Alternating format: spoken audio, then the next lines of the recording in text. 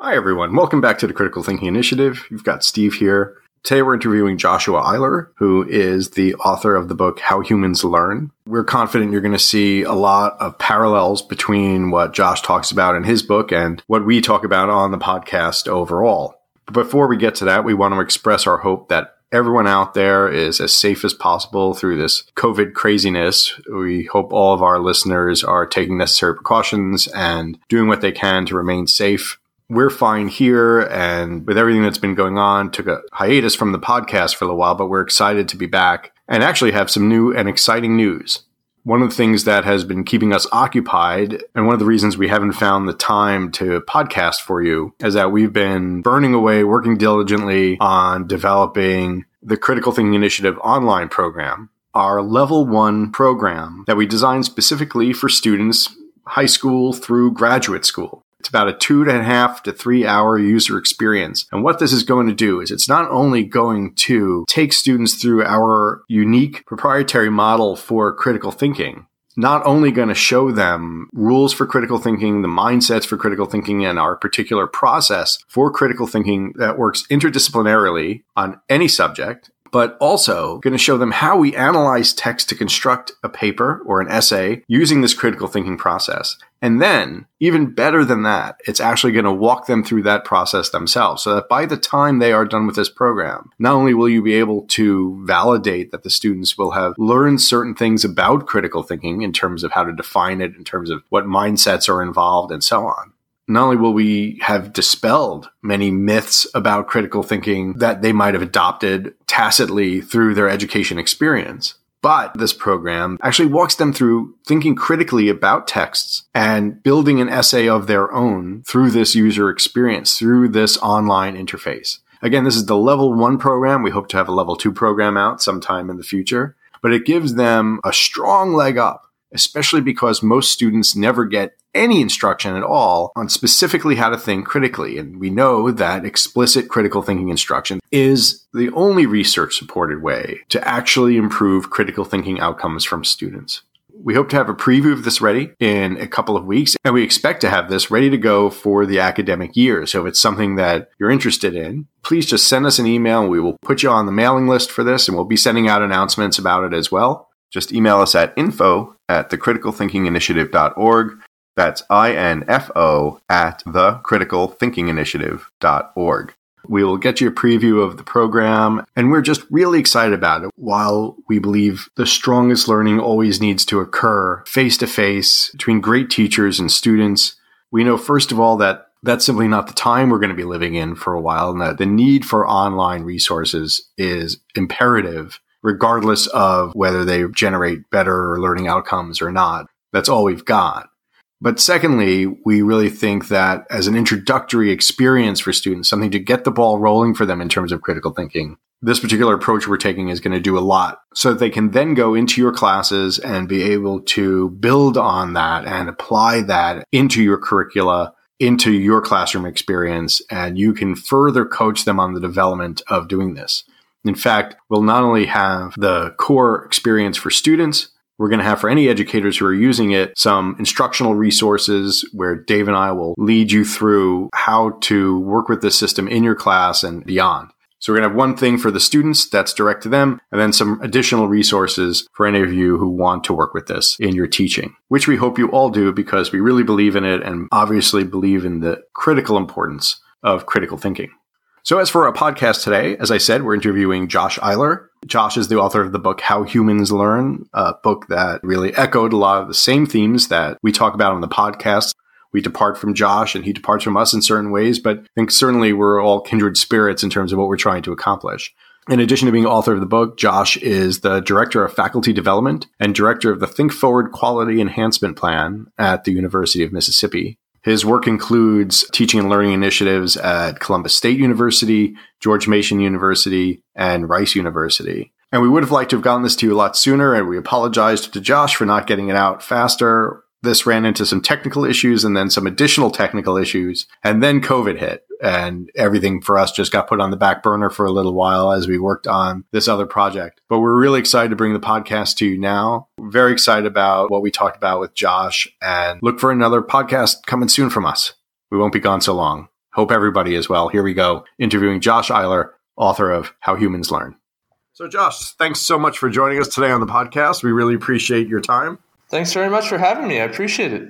As we noted in the introduction, your book is called How Humans Learn, the Science and Stories Behind Effective College Teaching. And maybe for those of our listeners who haven't read the book, you can give us a brief synopsis of what your main messages are in the text. Sure, definitely. When I moved into working in teaching and learning initiatives full-time, about 8 years ago now, one of the things I had to do to be really successful at that work was to move out of my disciplinary context, which was English, and gather knowledge about and an appreciation for the teaching methods and habits of mind from many other disciplines, since I would be working with faculty from across the university. And as I was doing that kind of preparation, I kept running into the same question over and over again. The question I kept running up against was, why do some things work well and others not? Why do some teaching strategies help students and why do others not? And that simple question led me into a wide variety of other disciplines. And so cognitive neuroscience, developmental psychology, evolutionary biology, cognitive psychology, biological anthropology,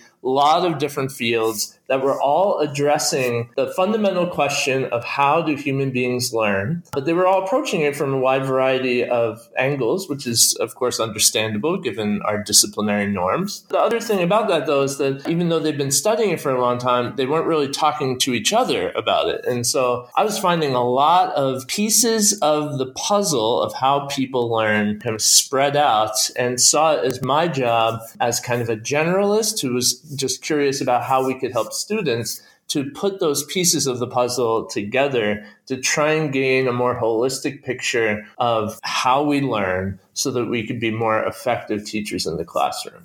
What were some of your main takeaways from that? If you had to synopsize one or two of the main conclusions you hit through your text and through your research, how would you characterize them?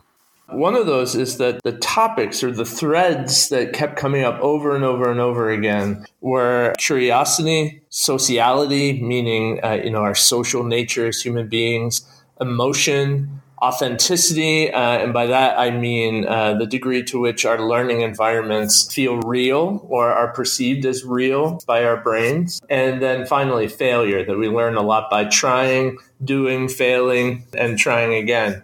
The second thing was that it became clear early on, the more I was looking at developmental psychology and evolutionary biology, that human beings learn in much the same ways from the time we are very young all the way up through our adult lives. What happens is that the contexts change and our brains mature, but those mechanisms like curiosity, like emotion, those remain pretty standard. And so that really helps to inform, I think, the work that we do as teachers. Honestly, regardless of age group that we're teaching, we just kind of shift the activities and assignments. But it allows teachers to see learning as a continuum that can be built upon year after year, but one that doesn't alter very much in its kind of general shape. Translate that for our listeners in terms of what does that mean in the classroom? If we say that learning is a continuum and we learn the same way we typically do, what does a classroom look like with some of this information applied and without it? What's the contrast? Right, sure. So some of it has to drill down into those specific mechanisms. So let's think about curiosity for a second. The nature of learning as a continuum means that we can teach 4-year-olds and 5-year-olds effectively by priming their curiosity for a subject. And there are certain ways that preschool and kindergarten teachers can do that for that age group, asking them age-appropriate questions, getting them really intrigued to ask more questions. So that fundamental kind of mechanism doesn't really change. We can also teach 18, 20, 30, 40-year-old students by priming their curiosity. It just, the strategies that we might use would be slightly different from as we move from context to context. But the idea that by helping students to develop meaningful questions, by asking them open-ended questions, by drawing them into a subject by virtue of what they are curious about, would help them learn is actually quite the same, regardless of what age we're talking about.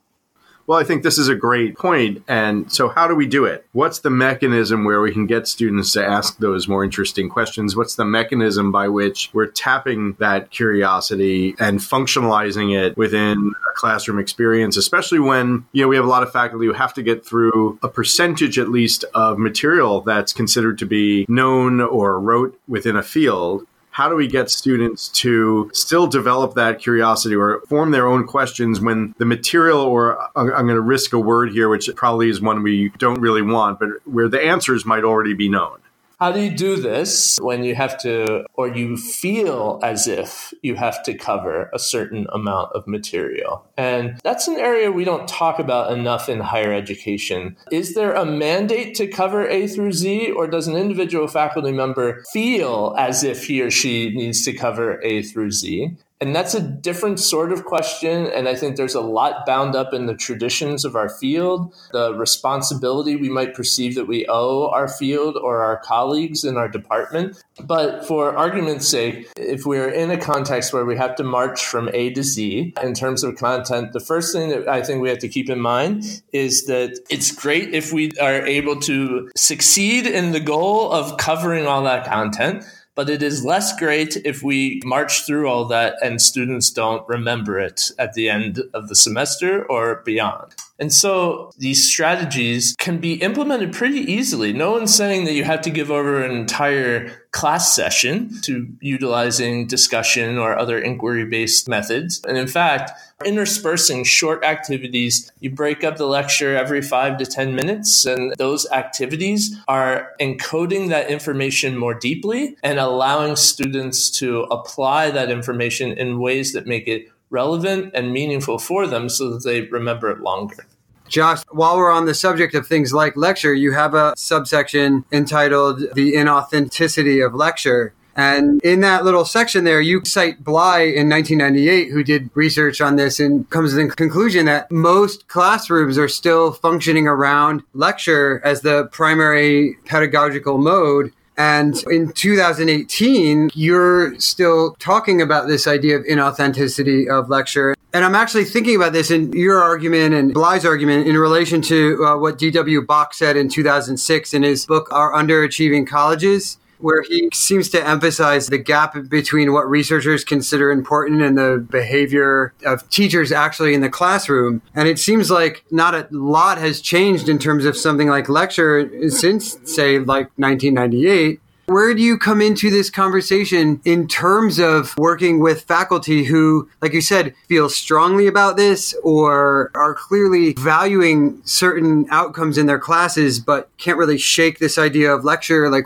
what kind of moves are you making? What kind of conversations are you having? Yeah, that's a great question. I think it's an important one for really framing some of the conversations that we have with respect to teaching and learning in higher ed. And there are lots of angles here, but there was a report it came out a year or two ago, and I can't remember which agency produced it, but it was on STEM disciplines that found that lecture was still the dominant pedagogical method in a majority of classrooms in those disciplines. And then a very recent kind of a major report on STEM education from the AAAS with the NSF and HHMI that showed that there's still quite a lot of lecturing that's happening. So, that's baked into the tradition of higher ed. It goes back literally 1,000 years, although lecture back then was because people didn't have books. So the way I think it's important for us to talk about is that first, if you ask 10 people on the street to define the practice of lecturing, you're likely to get 10 different answers. And I think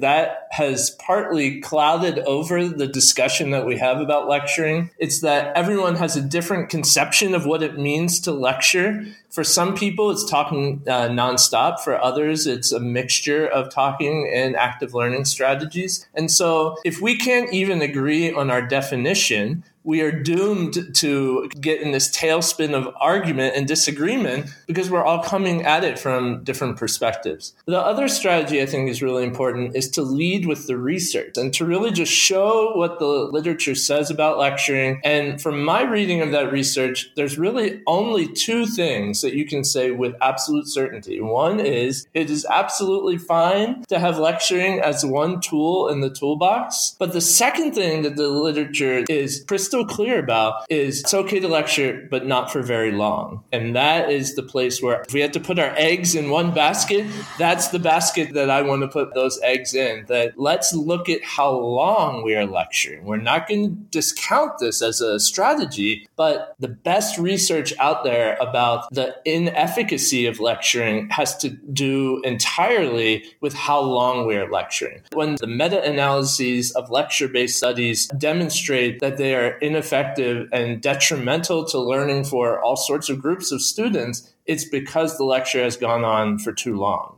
One of the things you write in your introduction, and I love this analogy and was hoping that we would naturally find a place for me to read it. You write, quote, "It turns out, though, that trying to get a handle on the meaning of a term like learning is roughly akin to the act of squeezing Jell-O.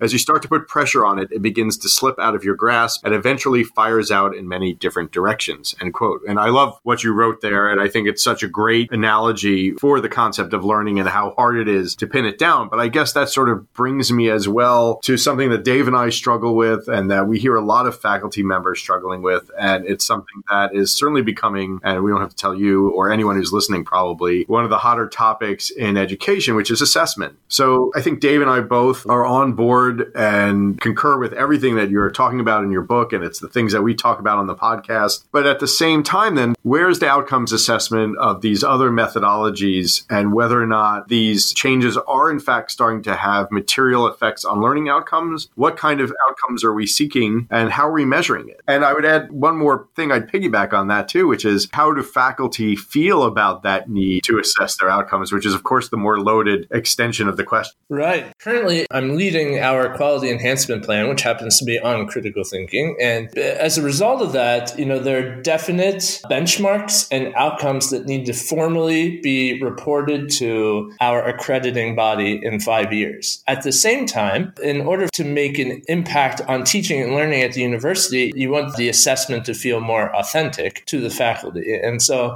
it's a fine balancing act there. And I think it kind of captures the tension that you're illustrating in the question. And that is, I think one of the worst things to happen to higher ed is that assessment got conflated at some point with compliance. And so now, because of that conflation, assessment has become a hugely loaded term on campuses. And the responses to the requirement to report assessment results, I think, can predictably range across the spectrum from frustration to anger in some cases. But that said, I come at the question of assessment from a very faculty-centric perspective, having come out of the faculty ranks, still doing a lot of teaching. So the way I approach it is to simply talk to faculty about what do you want your students to have learned by the end of the semester? And how will we know that the students have learned it? And so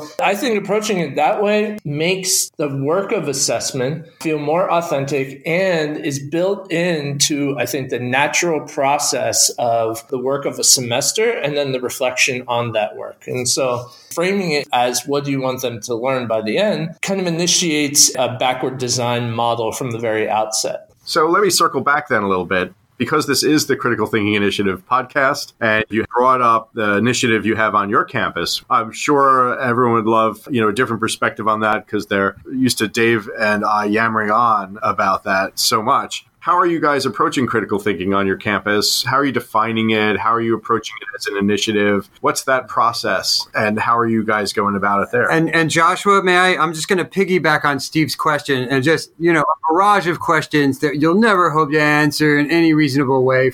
Along with what Steve asked, what are the particular challenges tackling a subject like critical thinking on such a large campus? Okay, so I see, enhancing students' critical thinking skills as one of the great puzzles of education. And I think it's important to note at the outset that this is our university's quality enhancement plan, which is an official part of a reaccreditation cycle from SACS, which is the Southern Area Accrediting Body. And as you both know very well, one of the hardest things to do here is to define critical thinking in such a way that you could ever hope to measure gains in critical thinking. And so now we want to look at critical thinking skills in lower division courses. And so essentially that means our gen ed program. But it really limits the range, which presents great promise and also great challenges, because how far can you move the needle from first semester freshman year to second semester sophomore year?